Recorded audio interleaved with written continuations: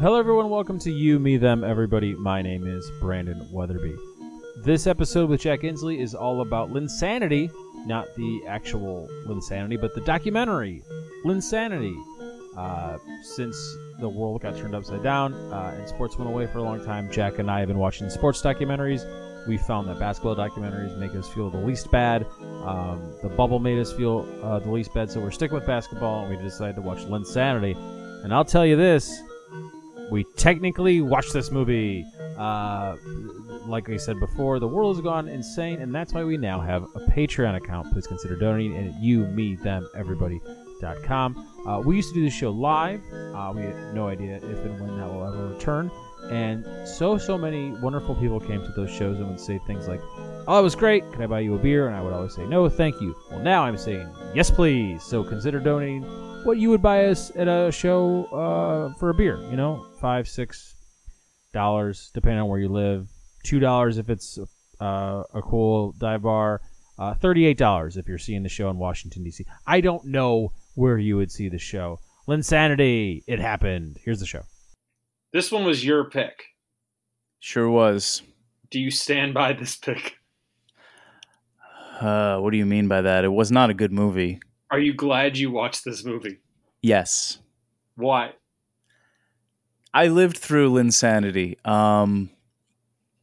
It was a very special time in my life for a number of reasons, and all the problems with this film aside, there was some joy to be had in revisiting the glorious little spark of joy we experienced as Knicks fans during that time. Was this the highlight of the last 20 years of Knicks basketball? Yeah. You suck. You can end the episode right there. So you're saying a strike or a shortened season featuring a former bench player becoming a starter and going on a 6-game hot streak against 5 of 6 losing teams is the reason why the Knicks are in a premier market? No, I'm not saying exactly that. It's just the most fun we've had as fans.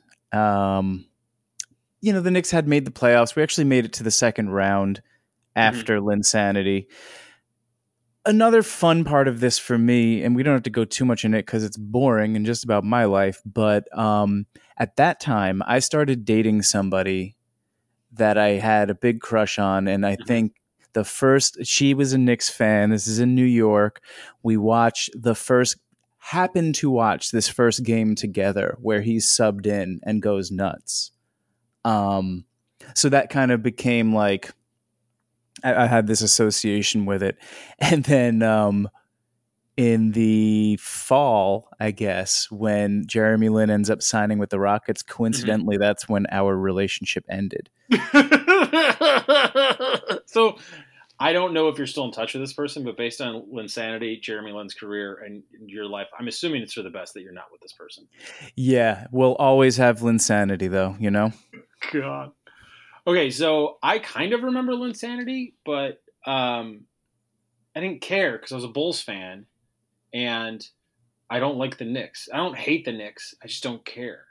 So when this happened, I just remember it as like, oh, this is what is on David Letterman and Jon Stewart, and that's like the reference point this week. That's it. And then it seemed to like stay for way too long based on what it actually was.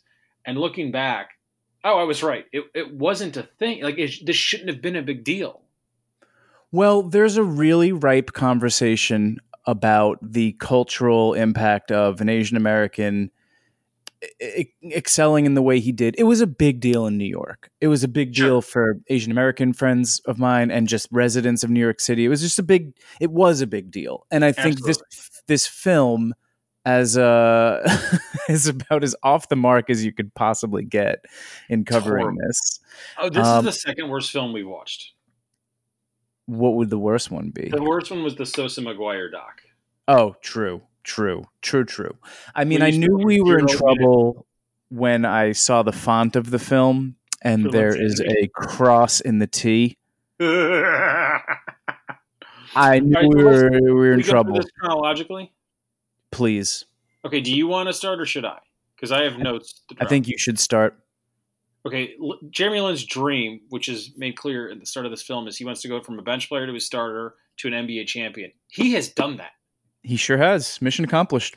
He was a bench player for the Warriors. He became a starter for the Knicks. He got a really good contract with the Rockets. And he became an NBA champion with the Toronto Raptors. Good for him. Great.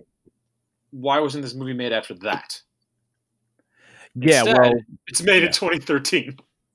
Yes, it is. My next note is his dad has one of the ugliest shots I've ever seen, but I wonder if he's any good. Hey, look, he was modeling it after Kareem Skyhook, you know? Kareem was very tall. That's right. Jeremy Lin's dad's what, 5'8", 5'6"? They say it in the doc. Yeah. 5'6", he's an average height. Yeah, that's a horribly ugly shot on anyone of a certain height. He is of that certain height. That's right. This is an aside, but it's really relevant to this film. There's so much Jesus-y stuff in this because Jeremy Lin's a Christian, and we need to know that based on just the font alone. Are there any? This is a serious question. Are there any docs about atheist athletes or satanic athletes? Not that I know of, but I know what my homework is after this episode. Mm-hmm. If there's one, we need to find it. And there sure was a lot of God in here. A real Satanist or a real atheist. It can't be like a wrestler. Like it can't be a doc about the Undertaker who's actually like a devout Christian. You know what I mean?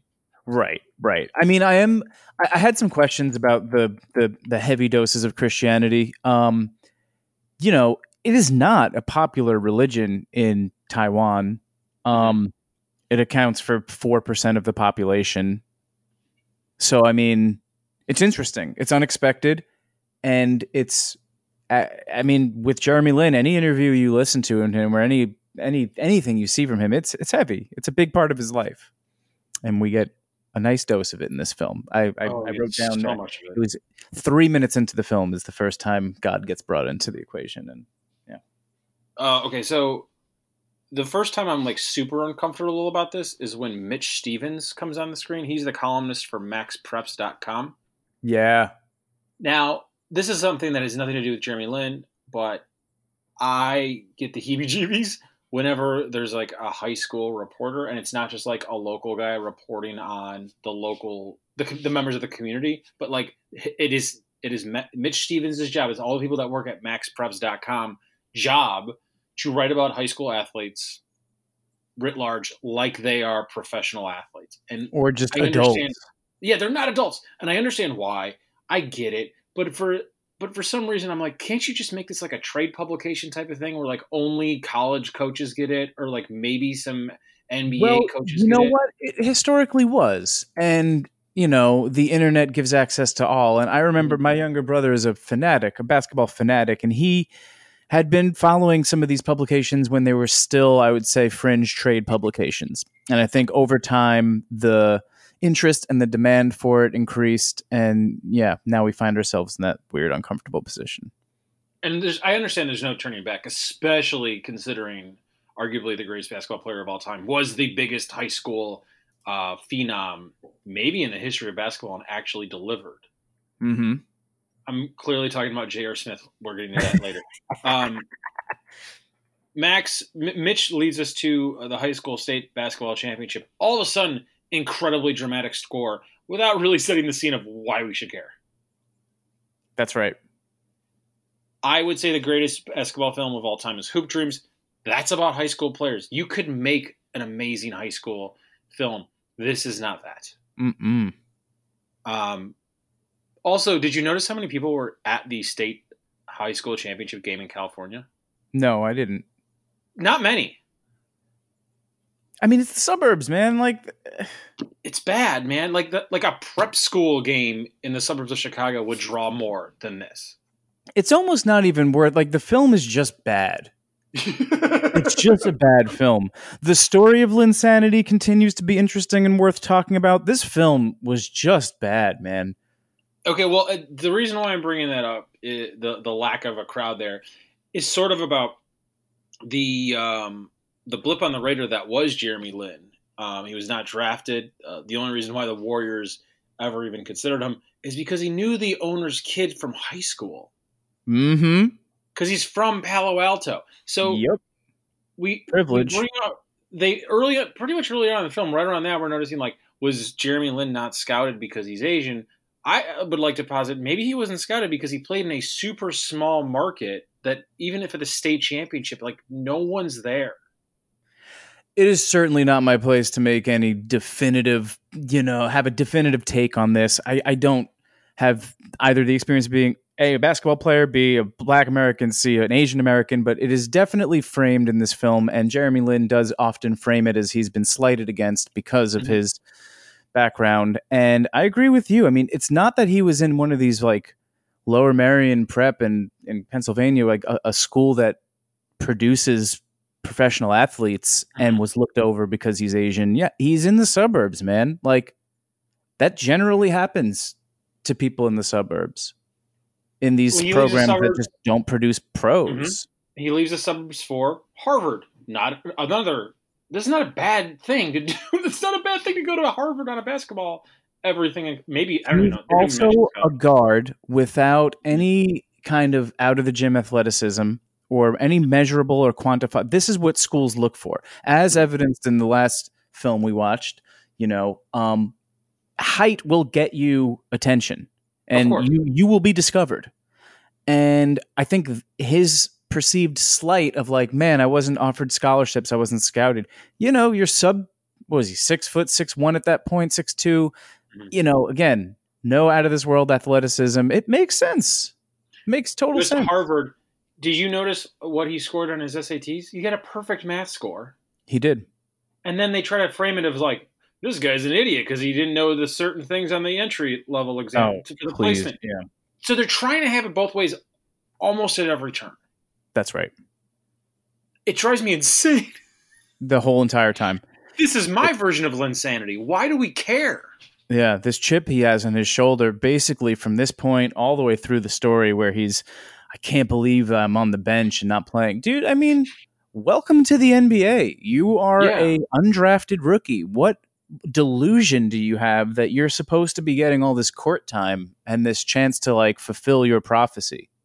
That being said, you kind of need that insane chip on your shoulder to even consider making it as a professional athlete. That attitude is what got him to where he ended up, for sure. Exactly. So you can't really fault him for the Linsanity. No, it just makes a shitty movie. It's not a good... You don't really care, It's like...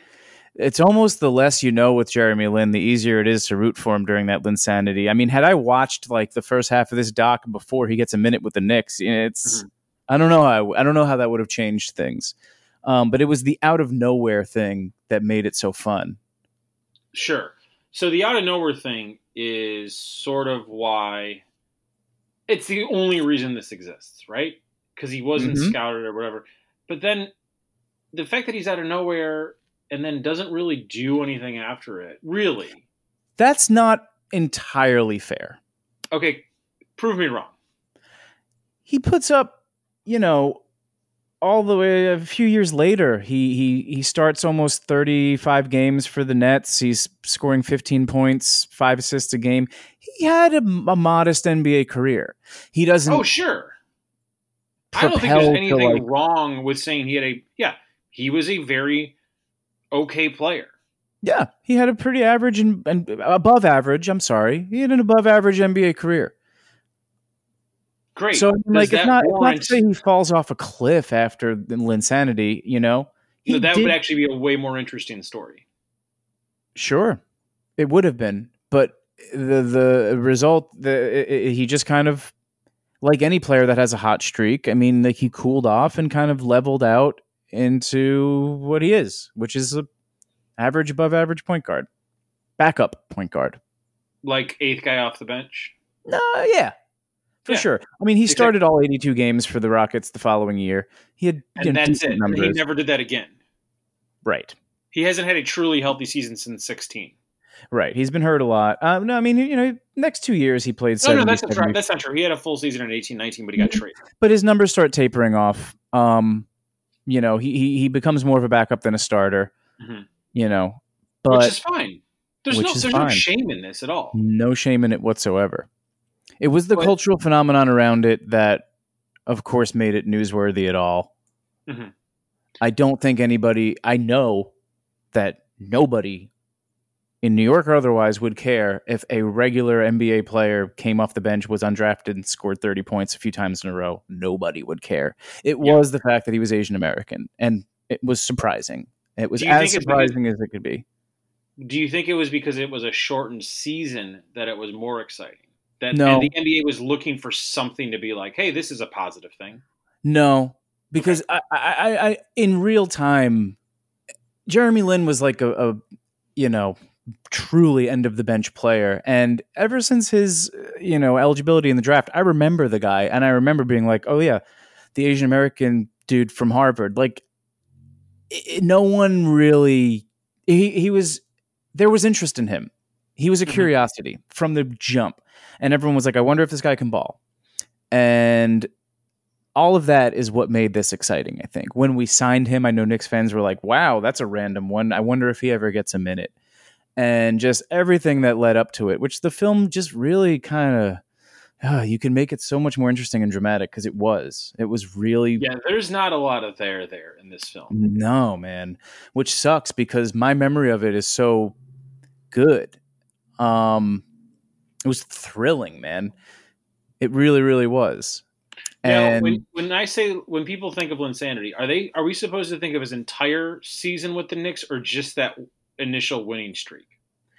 I think that winning streak, because if you really look at the game log that year, there's one game where he drops off and scores 10, but basically from February 4th to the 20th, we're looking at a 2-week period to the 22nd, really, where the guys just like can't miss. It's nuts. Okay, 25, 28, 23, 38, 20, 27. And that 38-point game that we do get to see in the film, and I did like the footage of that. It was nice to revisit the Kobe thing. It was amazing. Guy scores 38 points against Kobe, who disses him before the game. As he should have. Of course Kobe should have. He's like, why would I be following a 12th man on the New York Knicks? No, I don't know what you're talking about. Okay, so they really that's the only competitive team that they faced during that 7-game Linsanity streak. You're forgetting how bad the Knicks were. Yeah, they were under 500 when this started. By the end of it, they were at 500. Yeah. And how bad the Knicks were before this. But the team they lost to also had a losing record. The Linsanity ends in a loss against the Hornets. It does. Dropping them below 500 again. Yes. Okay, so this is the thing. It's cool that this happened, don't get me wrong, but this is really no different in any sport. When a new guy gets in and there's not really a lot of scouting on him and he's able to do a bunch of stuff because no one knows the spots yet, and then 2 weeks later, it's over because they know the pitches. Correct. They know where they're going to shoot. They know where they're going to pass. On a sports level, it's not a significant story. It is a purely cultural story. Don't disagree. Then don't disagree. Then give me 40 minutes about why this matters to the New York crowd. Give me 40 minutes about how it was unlikely that this suburban Palo Alto kid that loved basketball and whose father got into it once moving to the U.S. and tell me that story, combine those two, and then the last 10 minutes of what the hell happened after? Why is he times 100? And I do think I think this is an interesting enough story culturally that we will get a good doc on it. This was clearly rushed, and like any agent and team around an athlete or an entertainer, you want to cash out. I mean, the guy's name was money at a certain point, and you want to do this to cash out on it. It was a flop. I mean, this was not a widely talked about documentary. It's not even being repurposed on ESPN for good reason, right? It's not good enough, but there will be. I know the Times did a really good long form piece about cultural identity as Asian Americans and in New York specifically, and what Linsanity meant. This is a ripe topic, I think, and always will be. We never, again, this is objectivity in sports stocks, but I want to know about his black scent. That's interesting. When did he have that insane hair? That's a recent thing, right? So yeah, later, I think around the time he's on the Nets, he started really doing some wacky hairstyles. He had a Sonic the Hedgehog looking ass haircut. Yeah. I And like a lot of them, but a lot of them also looks like he could be a roadie for the band Korn. You know what I mean? he had dreads and He had braids cornrows. and got into a public spat with Kenyon Martin, a former Knick and Net, who basically called him out for cultural appropriation Yeah. for having dreads. Jeremy Lin's response was in line with his faith and very whatever. And he calls out Kenyon Martin essentially in a passive aggressive way for having Chinese tattoos. I'm thinking about it when I'm thinking the Mohawk more. The dreads were more notably like, is Yeah. that cool? Like, that's not cool. And then he's like, well, a lot of NBA players, black athletes, have Chinese tattoos. And it's like, Yeah. that's ripe for conversation. Absolutely. And of course the guy's faced racism and like the taunts he talks about in high school and the ridiculous headlines on the New York Post or punchlines on news, chink in the armor and fortune cookie stuff. Like that stuff was real and was definitely the water cooler conversation of that month in New York. Everybody was talking about that. The excitement on the basketball court and the problems of the cultural stuff off the basketball court. Now, when you were living in Brooklyn and he became a Brooklyn Net, was there like a sort of resurgence before he got hurt, or was it just... So the Knicks fan perspective on this one's interesting because he captures our hearts and is the most exciting thing, even more exciting arguably than Melo, who was our big fish. Whoa, I didn't realize that. For a lot of fans, because Melo wasn't really I mean, we got him, but we emptied we depleted our assets for Melo. And Melo forced his way here, could have signed as a free agent, demanded a trade, and thus we lost all of our assets, including Danilo Gallinari, who was a rare kid we drafted that was good, that we liked.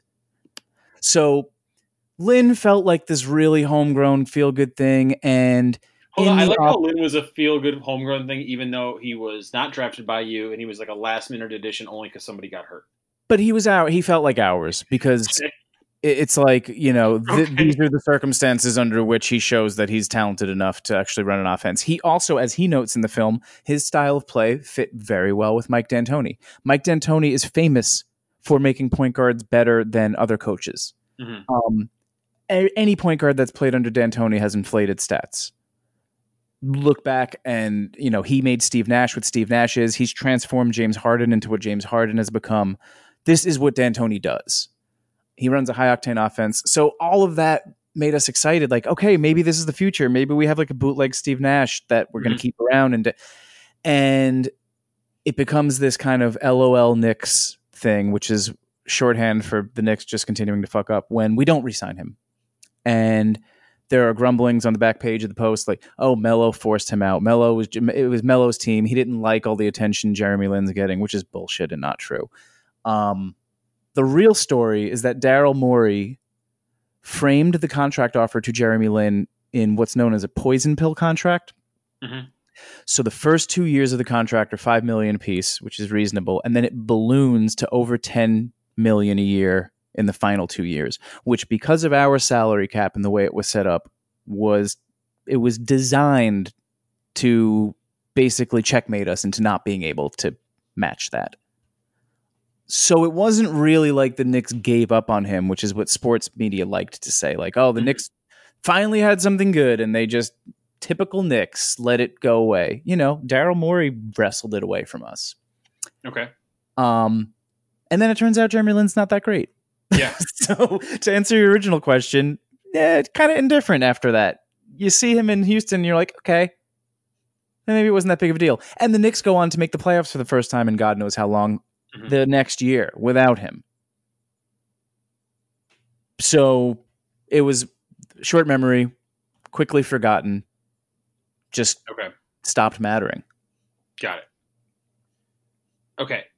So this is another thing. It's like, it reminds me of the doc we watched about the Indian basketball player. He didn't ever make it to the NBA, but it's like maybe the hopes and dreams of this entire community were just put upon the wrong shoulders because, like, if anything, everything that happened after that one hot streak has proven that like this was not a marquee player. There aren't that many marquee players. So if you're going to attach an entire culture to one person, maybe make sure that they're a marquee player.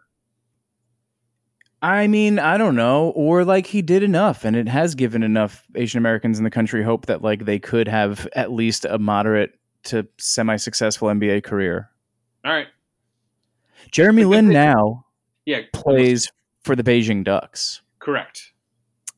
The team, of course, that Stephon Marbury. He still seems to, and it seems like Lin is still trying to get in the NBA, back in the NBA.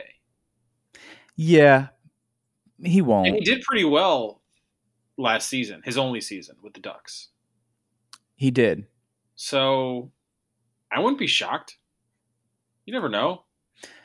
Yeah, but he'll end up on the end of some bench as, you know, the guy couldn't get minutes for the Raptors. You know, he got a ring but didn't play. Yeah, but the Raptors were very, very good and not injury plagued. And there will be teams inevitably that are injury plagued. And I don't know, if anything, it'd be kind of a nice footnote if John Wall and Jeremy Lin end up on the bench for the Wizards together. Sure. This manufactured rivalry that they try to make us care about. Yeah, this was a really... There's not much here, man. Oh, we didn't even talk about how it ends. Ugh. He literally plays basketball on water. Do you not remember this? Yeah, I do. Yeah. You know, like Jesus, who played basketball on water. Now, Jim Dolan, owner of the Knicks, is a famously religious guy and has made basketball decisions based on faith.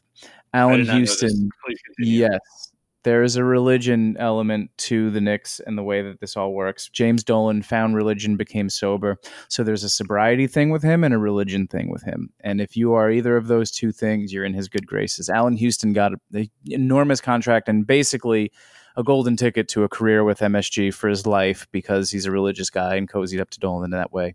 So that was interesting for me to think about in seeing how religious Jeremy Lin is in this and how that must have just been great for Dolan at the time as well.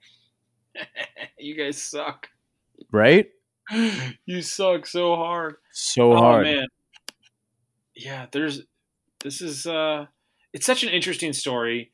I would love to know what he thinks about how the NBA's expansion to China and the Rockets dude speaking out and all this stuff, like what he actually thinks about that. I don't think we'll ever hear it. You know, he's not an idiot, Jeremy Lin.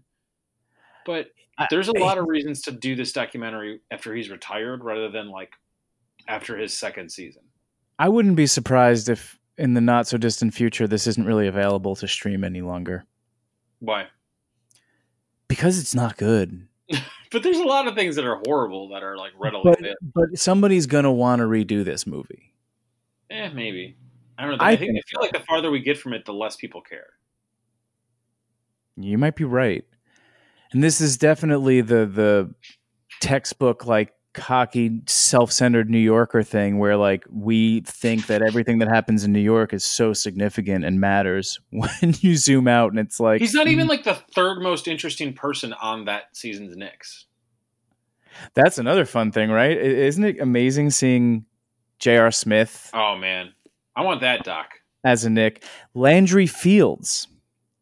I want a doc on J.R. Smith's record-setting, like, 3-point attempts game for the Knicks. Look, J.R. Smith, there are some legendary moments as a New York Knick. As a person, as a human being. As a human being. Now, that's a fun doc. That's a good hang. Do you think I want Jeremy Smith to end up doing both playing with LeBron until LeBron is done and then being on TNT maybe at the same time? Oh, man, I don't know if he could be. He'd have to be on... From the bench.